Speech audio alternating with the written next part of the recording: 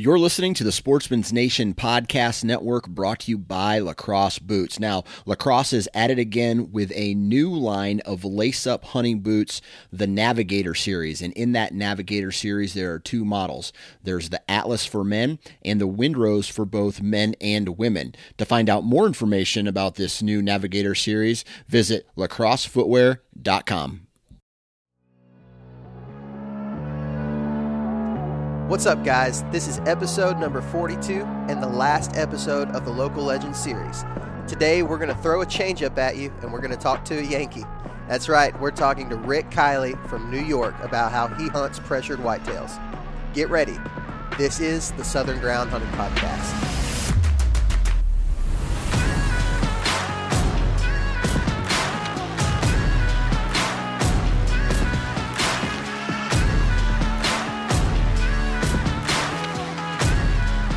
All right, guys, thank you so much for tuning in to the Southern Ground Hunting Podcast. I am excited to be here with you today. I'm super excited about this episode. And, the thing is, we started this Local Legends series, and we've had a couple of hiccups in the guests. And I've been trying to work with today's guests on a good time to record, and it just has not worked out. And so we did a couple of other podcasts in between and kind of broke up the Local Legends series a little bit. But this will be the fourth and final episode of the Local Legends series. And, man, it has been so much fun to talk to some of these guys and hear their different tactics. And this one is no different. It is like every question that I asked Rick through the course of this episode is his answer it blew me away. It was not what I was expecting. And so I think it's going to help you, man. Take notes. It was just some really, really good information from Rick Kiley. You may know Rick as on Instagram. His handle is @DoubleLunger, and that's DOUBLE_LUNGERRRR. I think it's 4 R's at the end. You may have seen him on Instagram, man, and this guy just kills big deer every single year in southern New York. He's just super smart, very wise, very humble, and you'll be able to tell that from this episode. He talks about a lot of really good stuff that I think you're going to enjoy. And I want to say this before we get started. This is the first time I have ever had anybody on the show that was not from the South. I think it's the first time. We interviewed the hunting public last year, but they were hunting in the South, hunting turkeys in Alabama. So that was probably the closest thing to somebody not from the South that we've ever had on the episode. But Rick's talking about hunting pressured whitetails in his home state of New York. And the reason I wanted to have him on is because of his style of hunting is very similar to what we do down here. We've got a lot of hunting pressure, especially if you're hunting public land. And Rick talks about how he kind of breaks down an area based on certain things that he finds, and kind of his, I guess you could call it his tactic based on the time of the season that it is. And it's just really good. It's really solid information, so I think you're going to like this one. Not only that, Rick is just a super good guy. He is just a really nice guy, always willing to help. I was actually texting him last night after we finished the interview, and he was sending me pictures of a lot of the bucks that he put his friends on throughout the years. And it was just, man, he's just a good guy. And these deer, I'm not talking about just like okay bucks. I'm talking about like really, really good deer that he's put his friends on and that he's killed himself. And man, it's just a really good episode. So I think you're really going to enjoy that. A couple things before we get into the episode. Check out onX Maps. Check out tetherednation.com. It is August, and Tethered is releasing multiple things throughout the whole month of August. The Versus straps, a couple, the Predator pouch, which if you have not seen that, you should go check it out. You can check that out on their Facebook or Instagram. That's Tethered Nation, or even on mine on the Southern Ground Instagram page. That's @Southern Ground Hunting, and then on Facebook, that's @Southern Ground Hunting as well. And I've posted a couple pictures of some of the things that we got to play with at the expo from Tethered. So go and check that out. I think you're going to enjoy that. Actually, I'm pretty excited about this episode because we talked very little about saddle hunting, and I know some of you guys are not saddle hunters, and you're tired of me talking about saddle hunting so much. And so I can imagine you are going to be happy with this episode because we don't really talk much about saddle hunting. But yeah, I think that's going to be about it.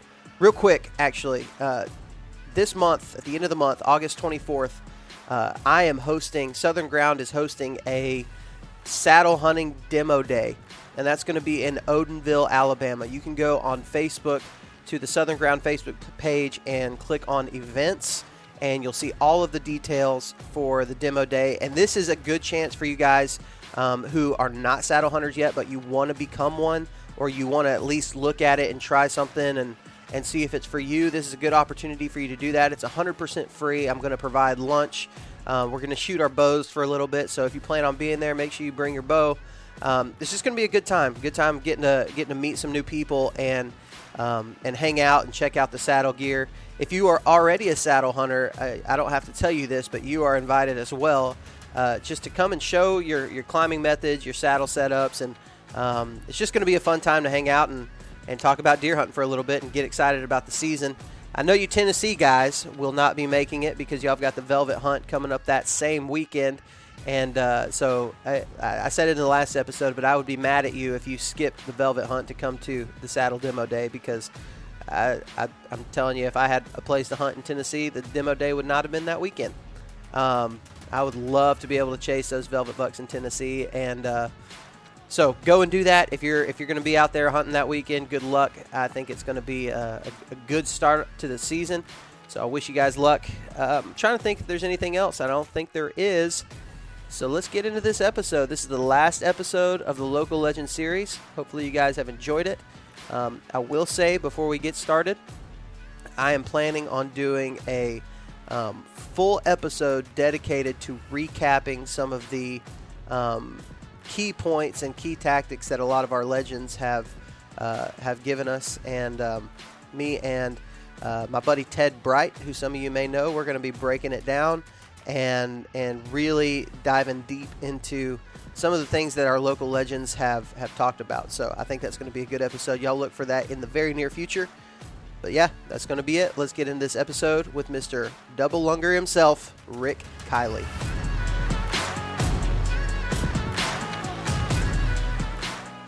All right, guys, welcome to the very last episode of the Local Legends series, and I am sitting here, and I'm really kind of surprised with myself because I'm doing something with the Southern Ground Hunting Podcast that I've never done before, and we're going to be talking to somebody who's not from the South. And actually, I don't know that you can be further from the South where this guy is from, but he has got so much knowledge on deer hunting that I felt like it would just be completely ridiculous to not have him on the show just because he's not from the South. And I think you guys are going to learn something from him. On the show today, we have Mr. Rick Kiley from New York. Rick, how's it going, man? All right, Parker. I really appreciate the words that you're saying in your intro, and thank you for having me on the show. Absolutely. Hey, I'm not gonna lie to you guys who are listening to this right now. This is the second time we've recorded this intro, so I had a full memory card on the Zoom recorder, and we talked for about, I don't know, what do you think, Rick? About 10 minutes. And yeah, about that. That's cool. Things happen, you know. Yeah, for sure. For sure. You know, this you got to go with the flow. You got to go with the flow and keep it positive. Exactly. On a positive note, we get to sit here for an extra 10 minutes now and talk about deer hunting again. That's it. So how bad can it possibly be? You know what I mean? Without a doubt. So Rick, I actually didn't know your actual last name until just recently, and you're the one on this phone call. You told me how to pronounce it, but I wrote this blog article a couple weeks ago on southerngroundhunting.com, and it was like 10 people you need to be following on Instagram, and you were one of them, and I didn't even know your name, and as I was writing it out, I was like, this guy Double Lunger also known as. And I was like, I'm sitting there, I'm like, I got to figure out what this guy's actual name is because I don't know what it is. But I found it. I actually found it on Clint Campbell's podcast, The Truth from the Stand, Yep. that you were a guest on. Yep. And I searched your Instagram name, and his podcast pulled up, and I was like, okay, perfect, Rick Kiley, that's great. Yep. But man, that's I've been following you for probably now about 2 years, and man, you know what you're doing, and you can tell that. I follow you throughout the deer season, throughout the off season. Every time you post something, it just gets me jacked up. You know what I mean? It's hard work. It's something I really love to do.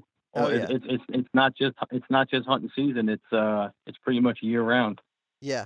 Yeah, that's what you said. You said that to me earlier. You said when we first were on the phone, you're like, man, this is my life. This is what, other than my family, my job, my house, like, it's deer hunting. That's what this is all about. That's why I was put on this earth. Yep. Yep. I'm here for a reason.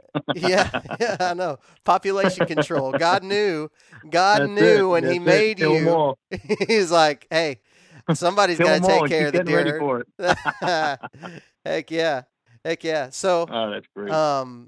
So Rick, before we really get into the podcast and get into talking about deer hunting, man, tell us a little bit about yourself so people can have kind of a background of who you are, what you do, and you know, I think it's really good in a podcast episode, especially during this Local Legends series, where we're really talking about the lifestyle of being an outdoorsman. It's really important to put that into context with what you do other than deer hunt. Do you know what I'm saying? Yeah. So tell us a little bit about yourself. Yep. I'm 47 years old. I live in southern New York. I work for UPS going on 25 years now. I'm a shop steward for Local 804 of the Teamsters of New York in the local region. I'm a very competitive archer. I'm an ambassador pro staff shooter for Elite Archery. Also the TOG group area with Scott, CBE, Slick Trick. My daughter Sage is unbelievable, right at my side shooting since she was 3 years old. She's grown up. She shot her first deer last year at 12 years old. Wow. I saw that. That was pretty cool. I was keeping up with that whole deal. Yeah, dude. That cool. was incredible last year. I mean, we'll get into it, I'm sure, but that was yeah. the highlight of my hunting career, yeah. Man, that's super cool. You know, I got to spend I guess it was probably 4 or 5 years ago, and see my wife shoot her first deer, and I got to be there with her. It was like, oh, that's awesome. It was like nothing that I've ever gotten to experience. And now I've got these 2 little kids. I have a newborn and a 2.5-year-old, and I'm like chomping at the bit to get them out in the woods, man. So I can imagine how it felt. Yep. That was an incredible day, especially just preparing the stands, the wind, and where we had everything set up to get her to have her best chance, and it happened. It was incredible. That's cool. It really was incredible. And she shot it with a bow, right? Yeah, man. It was actually her third sit. Her first sit, she shot a spike just a tiny bit low. Her second sit, she passed on a couple little bucks and little fawn does, and this was her third sit in the morning. And I'm going to say right at like 7:30. It was perfect. It couldn't be any better. Perfectly came up the run that we set up for. It was a double lone wolf set. I was behind her. I got my phone out, and I pretty much just acclimated to her what to do. I stopped the buck for her, and she just 12-ringed it, man. The buck went 50 yards and flipped over, got it all on video. Look at my Instagram, you'll see it. And it was an excitement that came over me for a 12-year-old kid since shooting with me since she was 3 years old, going with me state to state competitively, and just keeping up with it as much as, and I never wanted to push her into it. And it was amazing to see that arrow and her shoot this buck the way she did and keep it all under control and nail it. That was probably the best kill of my life right there with my daughter. That's awesome. And the cool thing is now you get to keep doing it over and over again. Like, yes, sir. If she's anything like I know probably you were and how I was as a kid, man, once I shot that Yep. first deer, it was done for me. Like I was Oh like, yeah, game on. yeah, That's it. for the rest of my life, man. I'm just Oh yeah. like we said, I'm just population control. That's it. That's all I am Yep. at that point. Uh, so That's great. so speaking of that, man, so I'm interested to hear about your journey, how you started deer hunting, and kind of what that looked like for you. Well, I was I'm gonna say 8 or 9, around 10 years old. I had my parents had split up when I was young, and I had two gentlemen that lived on either side of me as my neighbors, and they were both very avid deer hunters, bow hunters, not gun hunters, strictly bow hunters. And back in the early 80s, you really never saw any of that. You'd see Yeah. you'd watch Burt Reynolds on TV and he'd shoot with a recurve and stuff. But to hear in New York that, yeah, I'm going to go out and I'm going to hunt with my bow, it's like, who does that? You know what I mean? Yeah. So these guys really, really kind of took me under their wing at like 10 years old, bought me my first bow.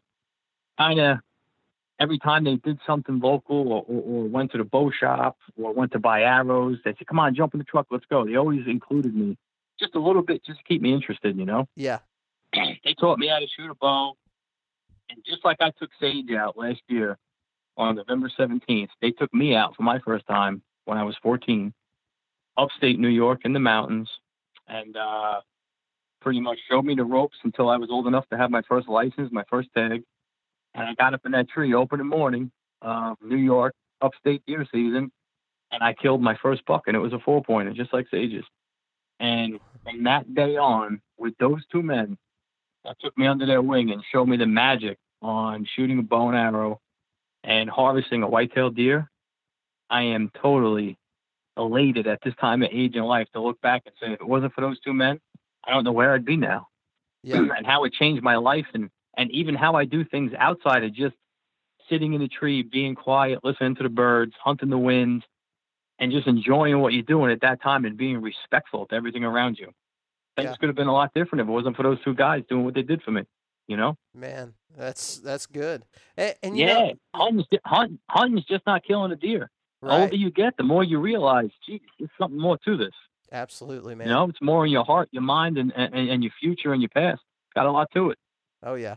Hey, like I've been deer hunting now. I have a similar story as far as age. I started. I went on my first deer hunt whenever I was 7, and got to see my dad. Yep. My dad killed actually 2 deer on that trip, and from that point on, I was just awestruck by it. I couldn't think about anything else. And I hadn't even Yep. killed a deer. I think I killed my first deer when I was 10.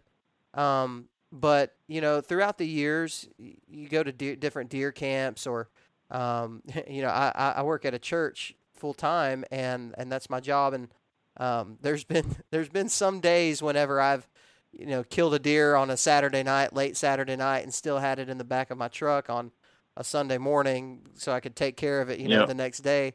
And I don't know of a single, especially little boy. I don't know of a single little boy that has ever seen a deer and not been somewhat captivated by it. Like they want to see When they it. want to touch the eyes, right? Let's Yep. stick the fingers in the mouth, touch the eyes. Yeah, yeah, and I think it's our responsibility to be like your two neighbors were, for those guys. Yeah. Not everybody's a deer hunter, and that's okay. But Yep. man, how awesome is it that I think especially little boys are just born with like this instinct that this is what we're supposed to do. I'm supposed to like this, and Yeah, no doubt. and we have an opportunity to do what you do. The reason I'm the way I am is because my dad took time whenever I was 7 years old to take me out, and your neighbors took time to. I'm sure it wasn't convenient. It's not convenient to take a little kid, Yeah. Yeah, dude, but- I feel the same way, and it means so much to me now as I grow older and wiser and figure things out a little more, that I even love sharing it with men that are just getting into it now. Yeah, I mean, they know me from Instagram or I'll meet them at the local archery shop, and look, I love helping people. I Yeah. love showing people how to tune their bow. I love showing people what tree stand you should get, how to hunt the wind, and And I even bring them with me sometimes. Come on, let's go. Sage is good. I'm good. Let me get you in a tree. Let's get you a shot at one. And Yeah. and it's to me, like we talked about before, it's not the me, and the greedy. It's my buck. It's my deer. Those days are over. It's how you feel and what you give out is what's really comes full circle to me in this time of my life from what I learned in the past. Oh yeah, absolutely. Yeah, and I'm the same way as you, man. And especially since I've started doing this podcast and doing YouTube videos and stuff like that. There's more people. Yeah, for a very very long time.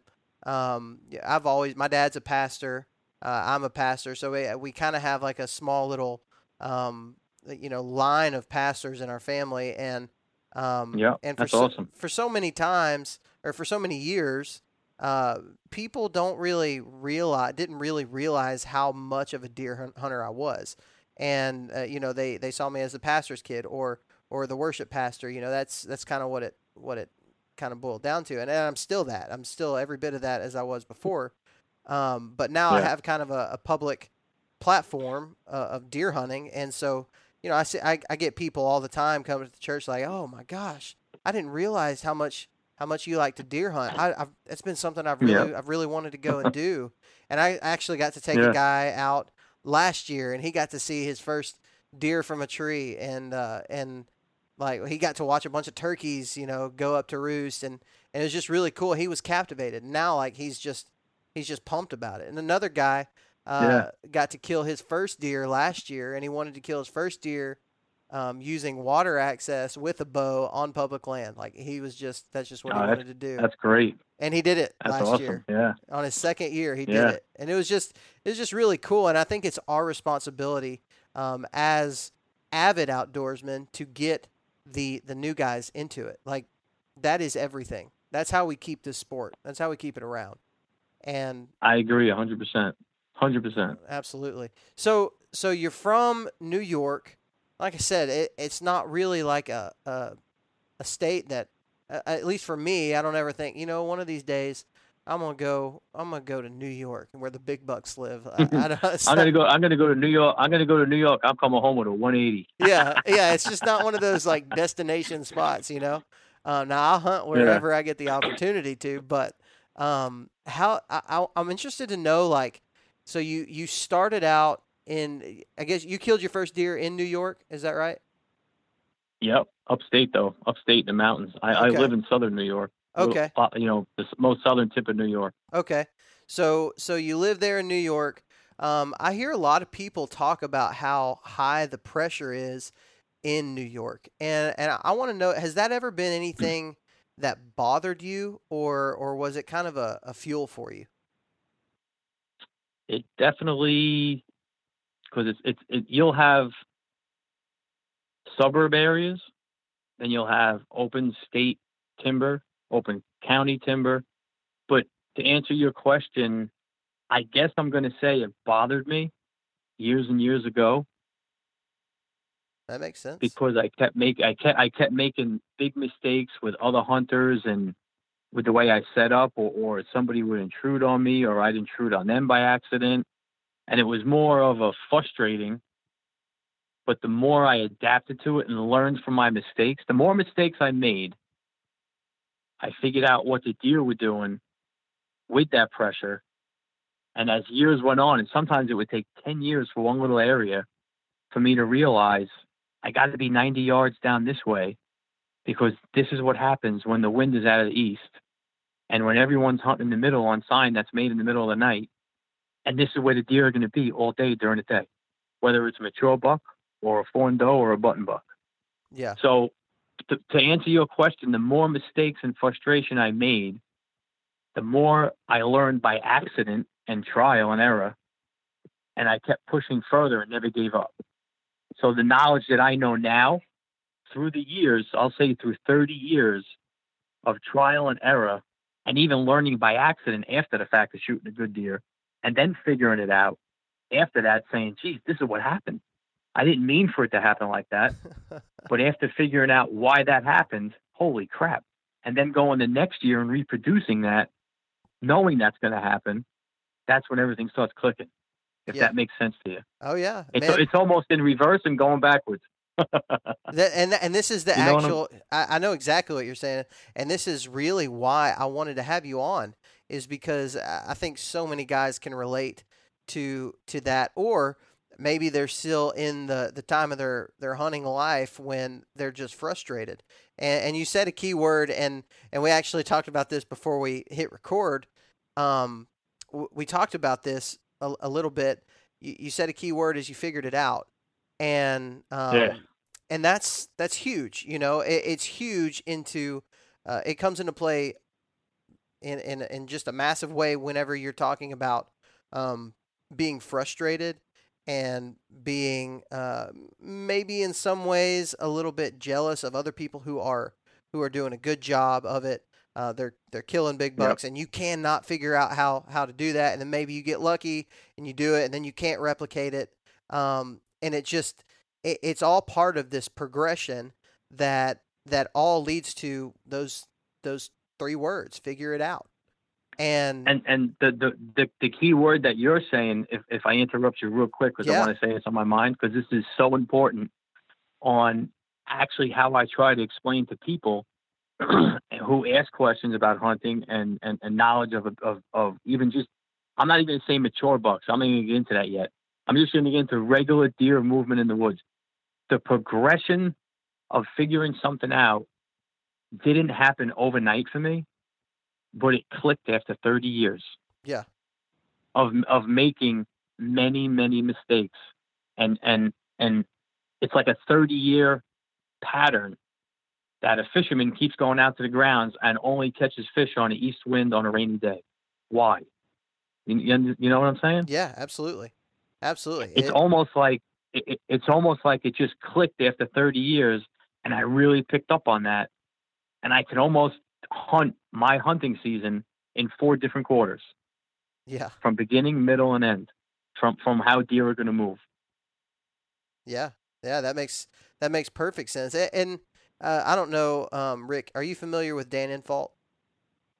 Oh yeah, yes So sir, I am. so Yep. you're familiar with the hunting beast, and one of the things that I hear people say all the time is, oh, you know, this stuff doesn't work, or I tried this and it didn't work. And one of the things that Dan says all the time is, you know, it this is just a progression. It's not like you're going to start this style of hunting and all of a sudden be on big bucks. Yep. You gotta put Yep. these pieces together, and it takes time, and it takes a lot of Look, work. you got to be all in, just not for this year, but for the rest of your life. Exactly. Exactly. And I'm all about mobile hunting and public land hunting and you know, beast, kind of this beast style. I'm all about it. Like I'm 100% in, and I'm trying to figure it out. It's the same thing like with the saddle hunting. People look to something like Yep. a saddle and think, "Oh, this is the thing that is going to make me a big buck killer." And it's not. Like if you're not a good deer No. hunter, Yep. a saddle's not going to make you a good Yep. deer hunter. You know, it's a good Yep. part of the puzzle for you. If that's the Yep. way you want to go, it's a huge piece of the puzzle, but it's not. At the end of the day, you're trying to just put a giant puzzle together, and I 100%. I think so many people just forget about that, man. Like they forget that Yep. it's not there's not a one fix for it. The only fix for it Yep. is figuring it out, put the puzzle together. And so, you know, for me, man, I'm a lot like you. I wanna figure it out. That's my drive. And what I'm not like you in is I don't feel like I have figured it out. You know, I'm still learning, and I'm sure you're still learning something new every single time Oh you yeah. go. It, I, I'm gonna die with this sport, still learning, and that's the attitude that I always have. yeah, I'm never not done. I'm never not going to be done. There's yeah, always going to be something that's going to keep me saying, you know, I just want to go 20 more feet, or I want to go another 5 years, and I just want to see what's over the hill. It's always going to be like me following the carrot. Like, all right, what's next? Where yeah, are we going? What's next? It's never going to be done. It's yeah, not like, okay, I figured it out. I can kill a big one every year, or a big doe, or a good one. And no, I just got to keep. It's just got to keep turning it over, saying, all right, what's next? What's going on here? yeah. So on that, what for you? I guess before we really get to the meat of the podcast, what for you is going to be like, what's your next thing? Like, I guess if you were to have a goal, what would that be for you? What my goal would be in hunting, in deer hunting? Yeah. My goal for me in deer hunting is my daughter doing it with me every year. And me just keep doing what I'm doing and keep having fun and figuring out what I'm figuring out. Yeah. And keep the people around me that are positive. I have a couple good friends, and anyone that comes in contact with me or I meet, and just help. No begrudging, no jealousy, and just keep it real. Keep being a good person. Yeah, that's good. That's good, man. That's straight up honest. Look, I can sit here and tell you, my goal is to kill a giant, huge buck every year. But you know what? I know that's not going to happen. I'm good with a big, healthy, fat doe with a clean kill, a double lung, watching her fall over and sharing it with friends and bringing in the truck and my daughter and my family, and then having the rights and willingness and respect to eat it. Yeah. I'm not going to sit here and say I want to kill a giant every year, because that's not a fact. You know what I mean? I'm going to try. Yeah. I'm going to do the best I can until a certain point. Then, when it comes to shooting does, I love shooting does, just like I love shooting bucks. Heck yeah. Me too, man. I say it a lot, but I'm an opportunist when it comes to does. Like, I almost love shooting does better. Yeah. You meet up with a couple of friends. Yo, today we're going to kill some does. Yoo-hoo! All right, we're shooting one. Yeah, man. We're not going to sit there and pass 11 deer before we can kill one a month down the road, Yep, I understand that, man. So yeah. let's talk about this, okay? Let's talk about big bucks, because I'm itching to get into this, and I know a lot of our listeners, especially listeners who follow you and know who you are, kind of want to I just kind of want to pick your brain on killing mature bucks. And if you can pick it, I'm going to answer it. So Rick, let's just kind of start with like this. When did you become when did the thing click for you that you're going to be a mature buck killer? Boy, I'm probably going to go back to Thanksgiving 1993. I started at UPS. 94. My first year working at UPS. It was. I'm telling you, it's the UPS, man. I know a lot of delivery drivers. That's how I remember the date. I know a lot of delivery drivers. I know a lot of them that kill deer. I don't know what it is. I don't know what it is about it, but for some reason, delivery drivers know how to kill deer. But go ahead. So you're starting to work for UPS. That's great. Yep, it was my first year working for UPS. Thanksgiving morning. It was a morning hunt, and I have this little piece of property, private piece of property to hunt east of my house, my local town. And the sun was just coming up. I'll never forget this. I looked to my right down the run that I'm sitting on, and I knew nothing about wind. I didn't even know wind bothered deer. I just got in a tree and I killed my doe or button buck every year, and that was it. Then I went duck hunting, Yeah. So here I am, a normal morning, Thanksgiving morning. I get up in the tree, sun's coming up. I look down the run, and here comes an absolute stud. Big black rack, walking down the run like he's in pure rut, didn't even care what was going on. He 5 yards. Draw back my bow. I got him. My heart is pounding out of my face. And I miss him. I miss him. 5 yards. I panicked right over his back. I couldn't even believe what just happened. Biggest buck I've ever seen in the woods. So I can only hunt weekends. So from then on, I said to my friend, I said, that is it. I am coming to this tree every single chance I get until this season is over. And December 15th rolls around, 1994, and here comes that same buck from the same direction, almost down to the minute. And he gets in front of me in the same exact spot, and I drill him.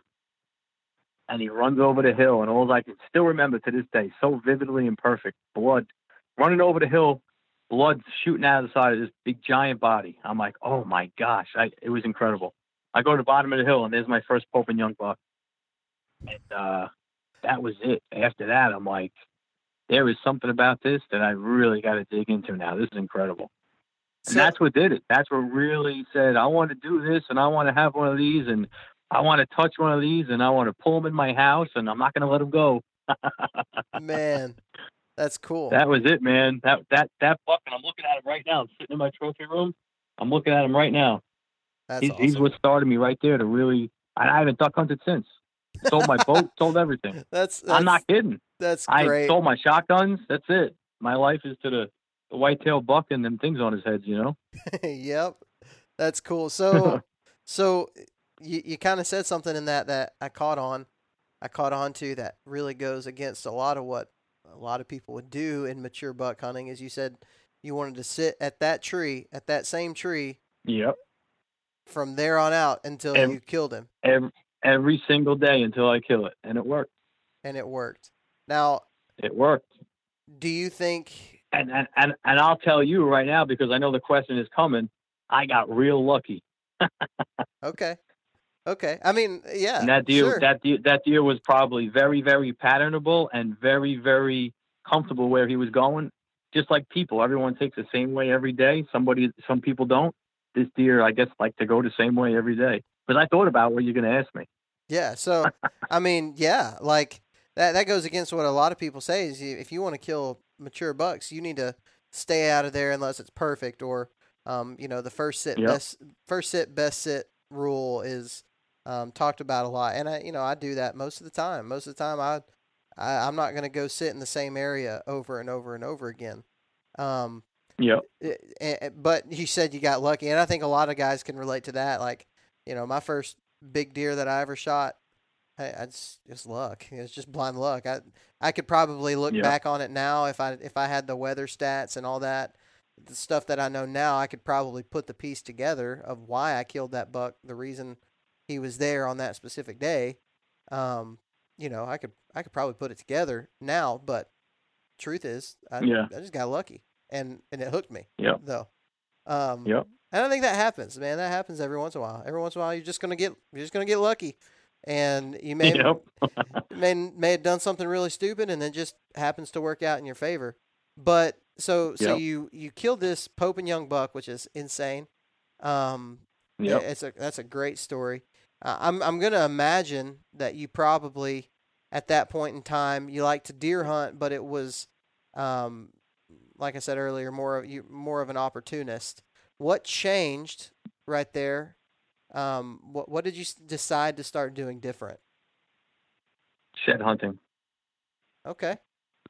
It's not what I expected. From that time on, back then there was no cell phones. There was no internet. I mean, there wasn't internet for years. There was no cell phones for years. So I would always get the subscription in my mailbox of Deer and Deer Hunting or Buckmasters. That was like our only open world to learn about deer movement, learn about Noel Feather and Dan Fitzgerald and all the old time 70s and the 60s, and even Fred Bear.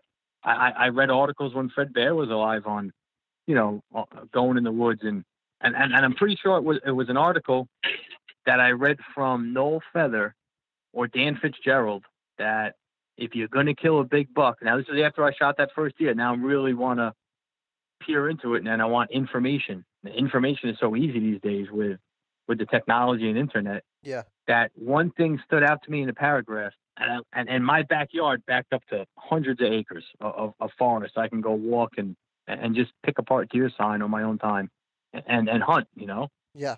But the big thing that stuck out to me was if you're going to kill a big buck, you got to go find sheds. I'm like, what the heck's a shed? I didn't even know what a shed was. I didn't even know a deer's antlers fell off every year at this point, Yeah. And I'm like, they fall off every year? So then I go to like the trap and skeet range and go shoot clay birds or something, and I'd see a big shed. I'd see an antler laying on the windowsill. And I'll never forget. I'm like, hey, can I see that real quick? So he showed me it, and I'm like, this is a shed, huh? Like, yeah, we found it out on the field. It must have came off the buck last night. And then I looked at it, I saw the blood on the bottom and the hair, and I'm like, wow, this is really, really cool. So my next step was venturing out behind my house in the town that I lived in to find a shed. And the best time to find a shed is, March in the spring. Yeah. And by damn it, I found one. And when I found that shed, that created another monster like you would not believe. That was it. Holy crap. Now it's really a year long. Like, if I could find a shed back here, I can go anywhere and find a shed. And I'm going to set up a tree stand in every single place I find a shed. And that's it. It just started. And it started to finding giant sheds, huge sheds. I became shed nuts. And the whole thing to me, shooting that deer and looking for sheds, was my whole next step of really figuring out deer that are alive and having factual content on that living animal. Wow. That's how's that for an answer? I can keep going if you want. That was a great answer. I wasn't expecting that. That's interesting. You know, we out here down south, especially in Alabama, you may run into a shed every once in a while, but really the time when most people find sheds is during scouting. And like, for instance, when I scout, I'm going to go, and the majority of my scouting is going to be looking for bedding areas. And bedding areas are usually where you find a shed, and that's how you can confirm. It's really one of the only ways to confirm a buck bed is a buck bed. And that's kind of how we found them. Is that something similar for you? Is that really where you normally find these sheds, or is it more the feeding areas? Or I actually rarely find. I find sheds in deer's beds. I'm not a really big bed hunter, the way the topography is around here. Yeah. I find sheds everywhere. I mean, last year I found, and I only count fresh sheds for facts and content. Yeah. I think I found almost 90 sheds just in 3 months. Golly. He's like, what? Yeah, I don't think I've found 90 sheds in my life. So, I mean, I don't just think that. I know I have not found 90 sheds in my life. So what does that do when you find a shed for you? What does that do for you? Well, then it makes me really know that this is where he's wintering in that 1/4 of the 4 quarters of the year I was talking about, how I kind of break it down. So from there, obviously the facts are that the buck is alive because he dropped the shed, pretty much, at least 70%, right? It beats the odds of half. Yeah. From there, I totally branch out into like a wagon wheel or a hub and a spoke and figure out everything around here, try to find his bedroom, try to find where he's feeding, try to find parallel wind runs during the rut, try to find east, west, north, and south, where I'm coming in, try to pick out a tree, old scrapes from that year, licking branches from that year. And even if it's not him, if you catch a big fish behind a rock in the current and that fish is dead and in your cooler, another fish is going to come and take his place, right? Yeah. So if I can find buck runs that parallel bedrooms far enough away, so during the second quarter of the year, like I'm talking about 4 quarters of a hole, that a buck during the rut, whether it's a spike or 4-pointer or a big, huge 12-pointer, instead of him going in that bedroom and wasting calories and energy trying to find a doe, he's going to stay on that most furthest run with the wind in his face and smell it and learn from his brain if they're in there or not, or if he's going to keep moving a mile down the road as they're moving in that second quarter. Yeah. So as I find this shed that I definitely have interest in and want to really try to pursue and set up and read the book in this time of the year of February and March and set up for the year after that, I'm gonna set everything up for 2 or 3 quarters of the 4 quarters, write everything down in my book or on my X Maps and Hunt, set up a tree, and it's all timing on when you're going to hunt it. You found the shed there, first of all, it's a late season wintering area, whether what food source was around, so that could definitely be a go. Maybe I don't hunt it till the end of December because this is where he's coming back after the rut. He's replenishing his food and not moving far to go eat and live. Or I can read the sign for the rut and find the parallel runs that parallel the bedrooms and catch a different giant coming through here because he's here for a reason also, because it's safe. Yeah. And they're not going to get killed and they feel comfortable. Yeah. And so how often would you say you've killed a lot of big deer. I'm kind of just interested to know, how often have you killed a deer that you found his shed the year before that, where it all kind of fell into place? That doesn't happen a lot, but I probably killed a buck that I have his sheds to. I'm going to say probably maybe half a dozen. Okay. I mean, that's So, still a good and when this number. happens, yeah, when this happens, like the buck I shot last year, opening day. Yeah. My friend Adam found one shed. My friend Andrew found the other shed a mile away. Wow. I didn't find the sheds. They were with me when I was shed hunting and figuring out these spots, and they found them. And I killed the buck, and they gave me the sheds, which is freaking awesome. Cool as hell. I would do the same. That's awesome. Kudos to them, Heck yeah. Yeah, give them a shout out. But, what's their names? Yeah. Adam and Andrew. Yeah. Adam and Andrew. New York. Good job, guys. Adam and Andrew. Way to be upstanding citizens. That's great. So yeah, go ahead. When I kill a buck like that I have his shed to, and it's funny. I think that buck has a personality. Either he's being a lazy whitetail that doesn't want to leave the area, like I killed that buck opening day last year, and I had his sheds, and I figured that out perfect to the T and got lucky in a way. Or if I kill a buck that I have his shed to a mile or so away, that's what I was talking about before, when you figure it out after it happens and you don't know what happened. Yeah. Like, why did I find this deer shed 2 miles over there? And what the heck did I kill him here for? How'd that happen? Well, then what you're able to do is you're really able to put you put the puzzle together after the fact, but you're by accident though. Yeah, it's an accident. Sit up in bed. Oh my gosh, babe, are you kidding me? She's like, oh my God, here we go again. I'm like, I killed that deer a mile away, and I found the shed all the way up by I understand why now. She's like, okay, get out of here and go to bed again. Yeah, but it's a part of putting the greater puzzle for the future. You understand that the deer did this. Well, that he's not the only deer out there doing that.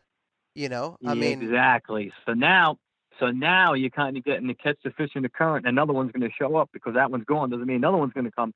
So once you figure it out and realize how to figure it out, and it clicks, you can go back to that and reproduce a kill through the years in a certain time, which I'm getting to the quarters now. So you just can't go in there October 1st, where you killed a deer November 4th, and think you're going to kill one. You need these deer to get on their feet and start searching for those, and you get to these certain runs, and it'll happen again year after year. Yeah. Yeah, I mean, you know what I'm saying? It's like a fisherman that's been fishing for 50 years with an incredible map on where to go, how to go, and when to go there. That's the tickets right there. Those 3 stages. So when you're talking about your quarters, can you say that one more time for all the listeners, what they are and kind of how they're important? Yeah, like I'll break down like here in New York we have October, November, December, and now they added a couple of years ago we can hunt all the way through January in this zone because there's so many animals and there's so many deer. Like I just told you, I found 90 sheds. Right. You need a lot of deer in a small area to do that. You just can't go out in the mountains in Alabama and Tennessee and say, hey, look, I found 90 sheds. I understand that. Yeah. You know what I mean? It's just like I told you, it's a definitely different, and I'm lucky to be a bow hunter at this time, to be here and to struggle and learn the way I did up until this point. So I've learned that my scouting through the years of finding sheds has totally brought me up to another level of even killing a doe, how deer travel and how deer eat, how deer move from bedding to feeding. So October, I'll really scout my butt off very, very smart right now without going into beds. And I'll hunt these runs that go back and forth from food sources to beds, but not get close to the bedroom and just hunt runs. Mm-hmm. Once this is over, once October, like Halloween comes around, then you're going to get into which everyone knows about, the seeking stage. The whitetail buck, they're going to disperse. They're going to leave their home quarters, like where you want to kill them in October. Yep. And they're going to start going, searching otherwhere and looking everywhere, smelling everything to try to find an estrus doe. Mm-hmm. That would be my second quarter. That's my second quarter of getting out of where I'm going to hunt October. Now I'm going to get to the seeking stages, and you can catch a deer. I'm sitting all day. I'm not getting out of my stand.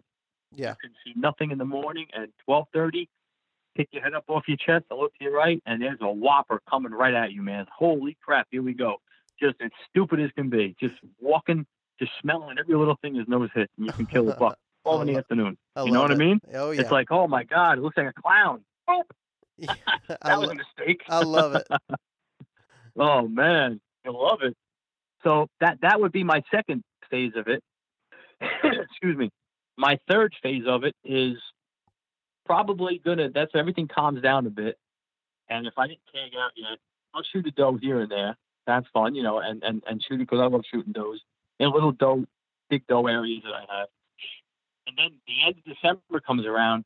Sometimes you catch like a second rut or maybe even a third rut where you'll be hunting and things will happen that you think would happen in the 1st of November. Yeah. And it is like nuts. I've had some of my best rut kills, best rut activity, December 5th, December 10th. I mean, out of control.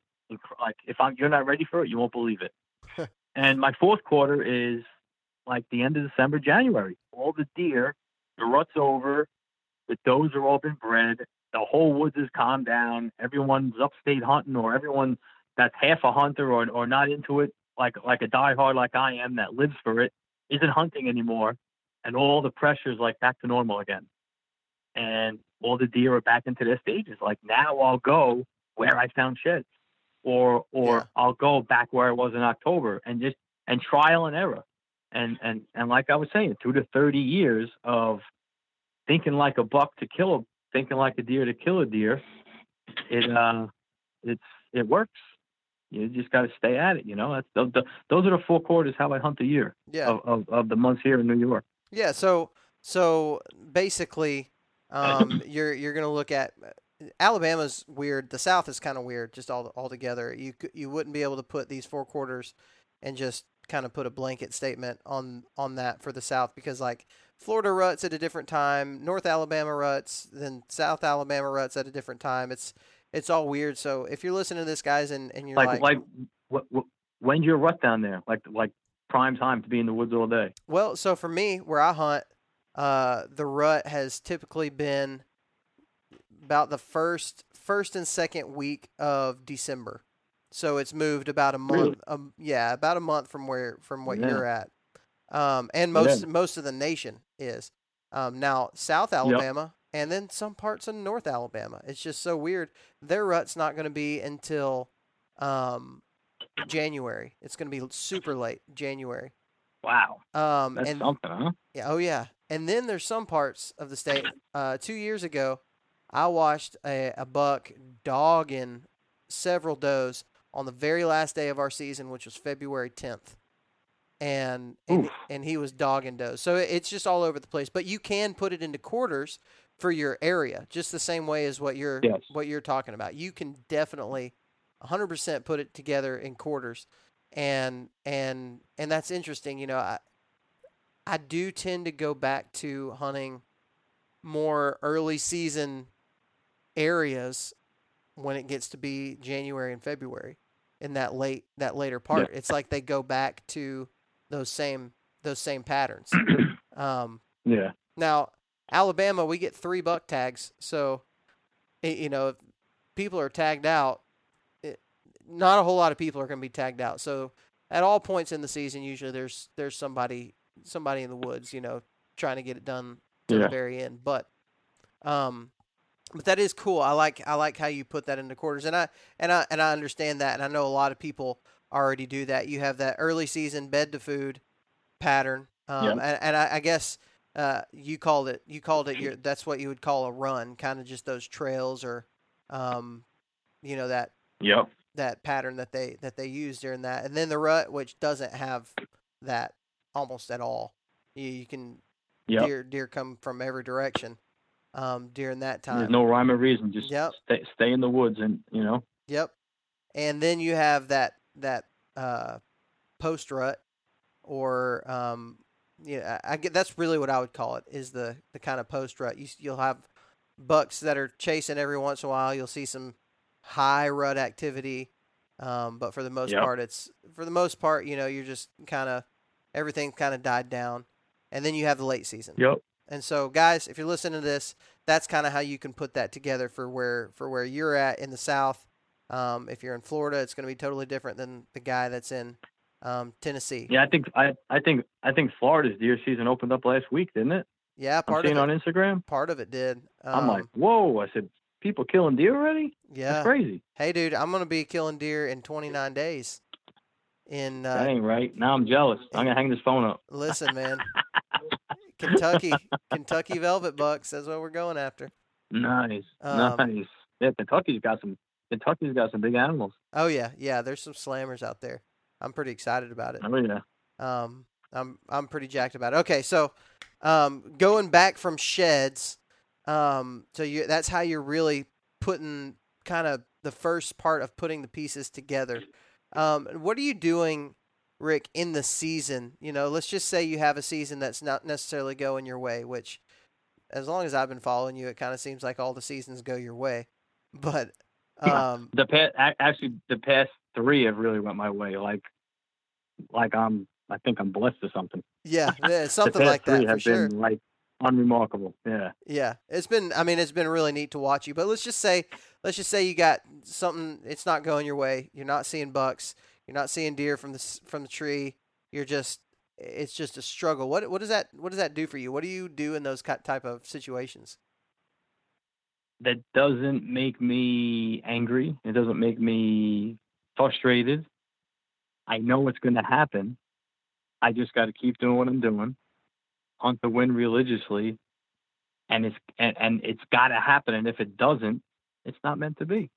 Maybe there's a guy on the other end of the woods that really needs that, and he's getting it before me. That's spiritually in my mind also, Yeah. Maybe someone's dying of cancer and they just shot their biggest deer, and it's the happiest time of their life before they go. That's kind of how I look at it. Yeah. Because I'm doing my part, and I'm doing the best I can.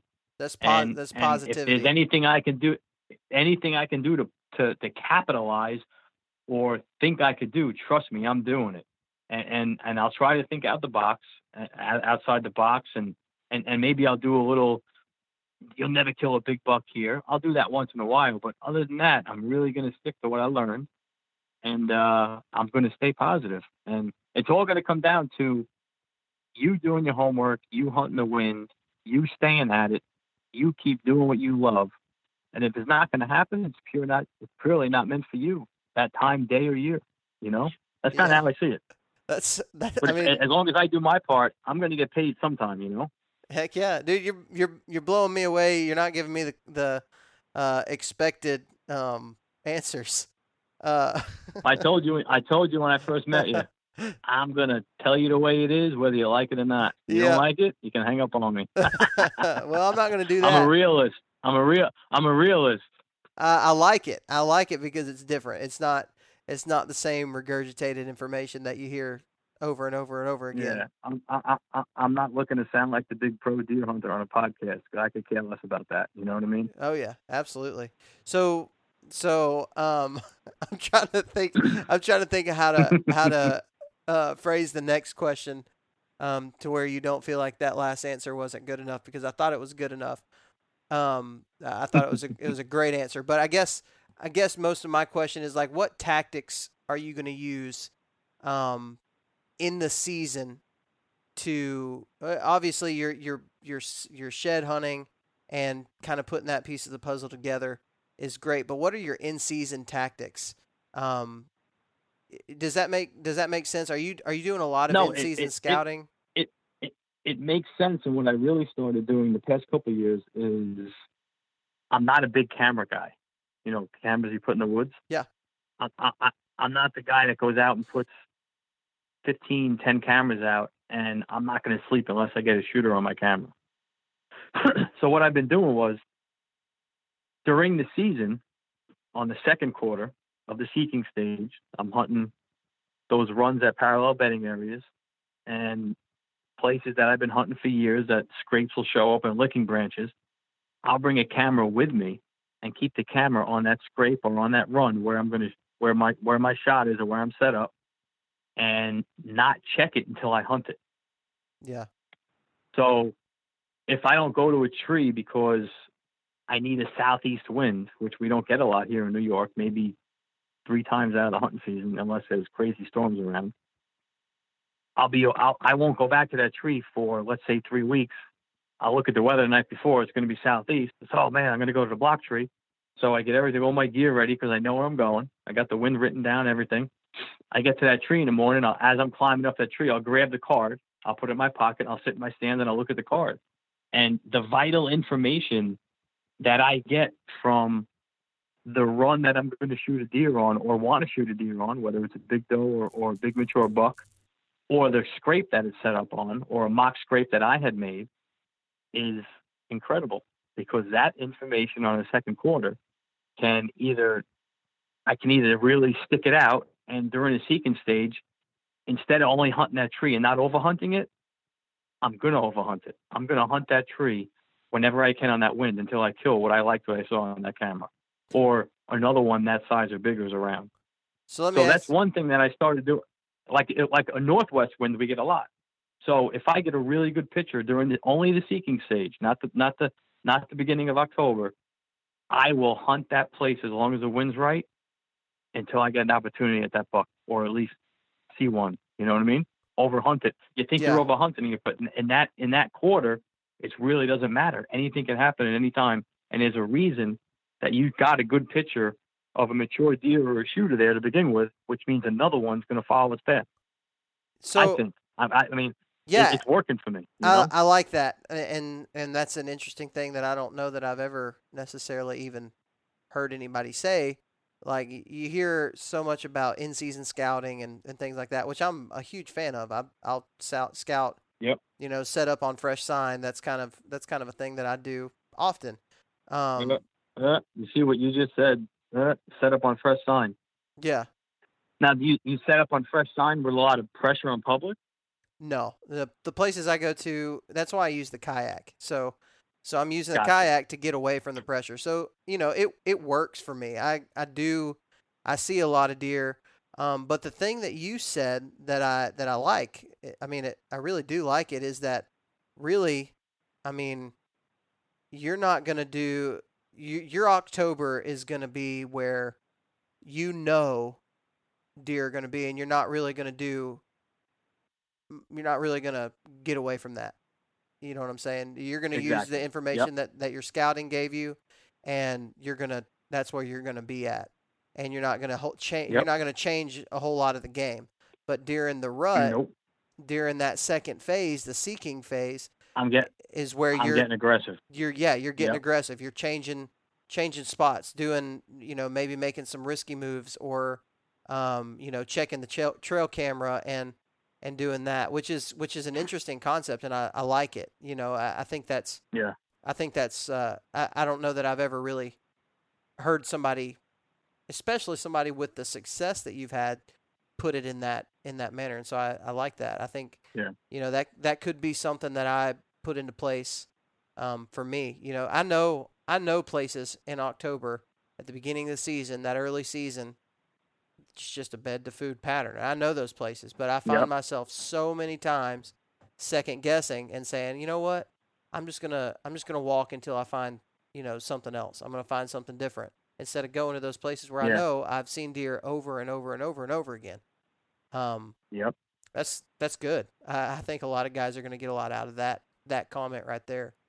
I started doing that like 3 years ago, and it worked. It's definitely working. In fact, it worked last year, but I was already tagged out. I had to let like a 150 make like a scrape and roll around in it and pee in it and grab the licking branch, and I had a really cool video of them. I said, all right. So again, that goes to my notes that, you know, this is something that I'm tagged out and I have 2 more months to hunt. I can't kill a buck, and I won't kill a buck, but now I can get in the woods and get vital information and not worry about being in the wrong spot and just see if it works. And that's another thing. If I'm tagged out early, I'll use that to my advantage of really just going and experimenting with my bow. And, you know, if I see a big doe, I'll kill her, as long as, you know, but that helps me a lot too, by tagging out early and getting in there and saying, you know what, let me get on that run that I found back in March, that I saw the old scrape that was from during the rut. Let me just set up on the one side of it with the wind in my face and see what happens. Mm-hmm. And geez, I mean, I could meet my guys after that at the truck, my 2 friends, and be like,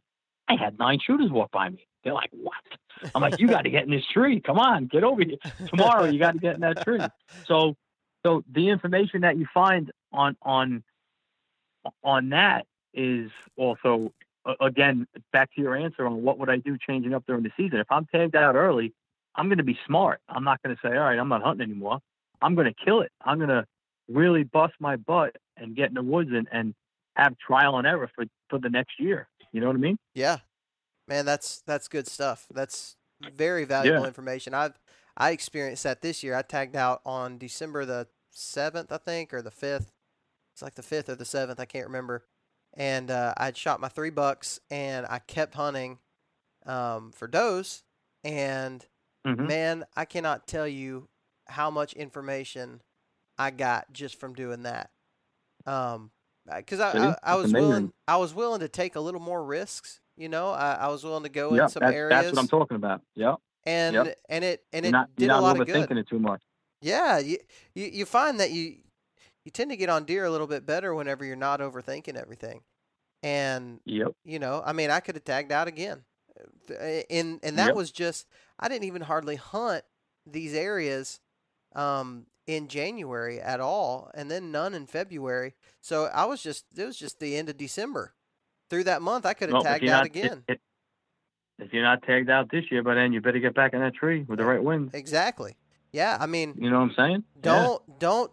Don't just sit back and relax whenever you're tagged out. Go out, and because it's not always going to. I know I'm not always going to tag out by December the 7th.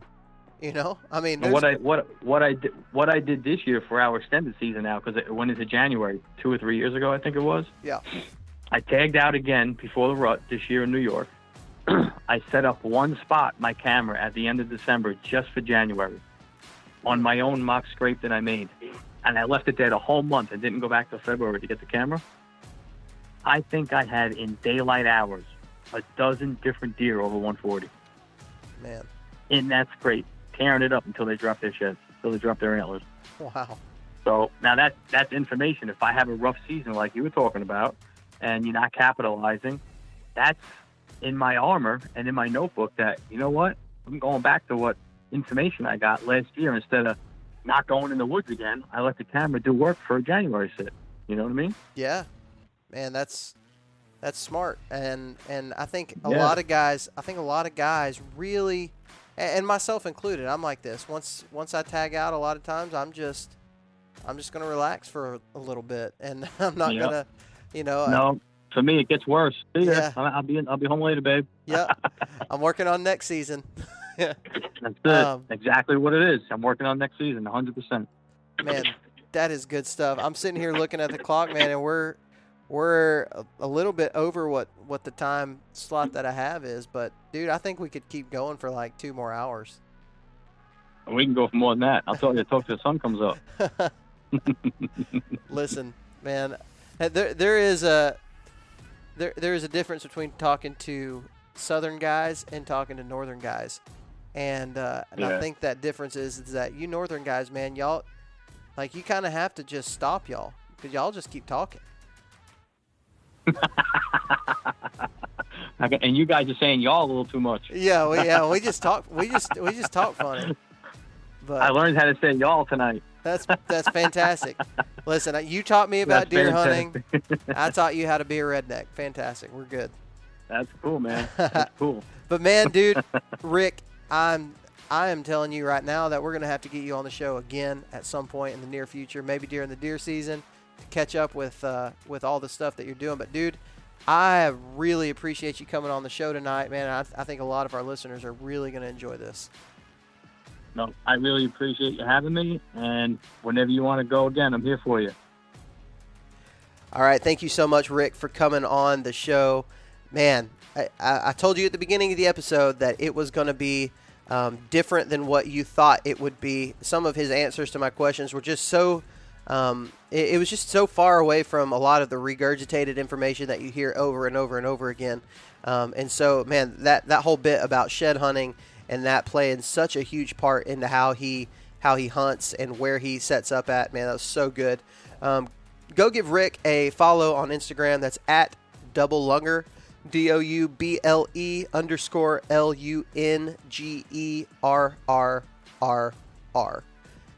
Go give him a follow. He's always posting some awesome deer hunting content on his Instagram page.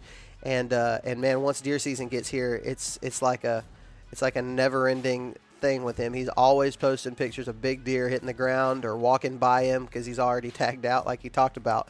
So go give him a follow. It's been a pleasure of mine to be able to follow him and see what he's doing. It's also been a huge pleasure to get to talk to him on this episode. Hope you guys enjoyed the Local Legend series. It was a blast to be able to put out. And like I said at the beginning of this episode, we're going to be doing another episode very soon, taking a lot of the key points that these guys have mentioned and that they're putting into place and really trying to break it down for us. And so I think that's going to be a good time. I've talked to my friend Ted Bright, who is a great dude from Missouri, and he's going to help me, and we're gonna kind of break this down for you guys. So I think that's going to be a really good episode. This is the second episode in being weekly. So if you are looking for something to listen to every single week, you can now do that with the Southern Ground Hunting Podcast. It's no longer going to be bi-weekly. We're going to be doing it every single week, and that is something I'm really excited about doing. Also, go check out the YouTube page. That's the Sportsman's Nation YouTube page. We have got several videos in line to be recorded right now. If you're listening to this, let's see. You're going to be listening to this a week probably from when I'm recording it right now, so we will have a brand new video up at that point. We're doing a collaborative series with Chasing Tails. That's Walter Lee, that you guys may know. It's a collaborative series called the Saddle Season Prep. And basically what it is we're just running through our whole system, our climbing method, our pack-in method, our kind of our setup in the tree, just to kind of give you guys an example of what we're doing every single time we go into the woods. And maybe you're looking for some of these ideas, and this will make it a little bit easier for you. Right now, I can tell you we already have 2 videos on there. I've got my climbing method on the Sportsman's Nation channel, and Walter has his climbing method on the Chasing Tails channel. So go and check those out. Give each channel a subscribe, and I think you're going to enjoy a lot of the content that we've got coming through there. As always, check out the Facebook page at Southern Ground Hunting. And also the Instagram page at Southern Ground Hunting. Give it a follow, and hopefully you like what we post. I mean, I can't tell you it's always awesome, but it is something I enjoy doing, and it's a good way to stay in the loop on what's going on here at Southern Ground, and to see what we got going on. So, like I mentioned before, Demo Day is coming up August 24th. That's going to be in Odenville, Alabama, just outside of Birmingham. If you're a saddle hunter, come on out. If you're not a saddle hunter but you want to be, come on out. It's going to be free. Lunch is provided, and bring your bows. That's going to be it for this episode, guys. I will talk to you next week. As always, remember that God gave you dominion over the birds of the air, the fish of the sea, and the beasts of the earth. So go out and exercise that dominion. We'll talk to you next time.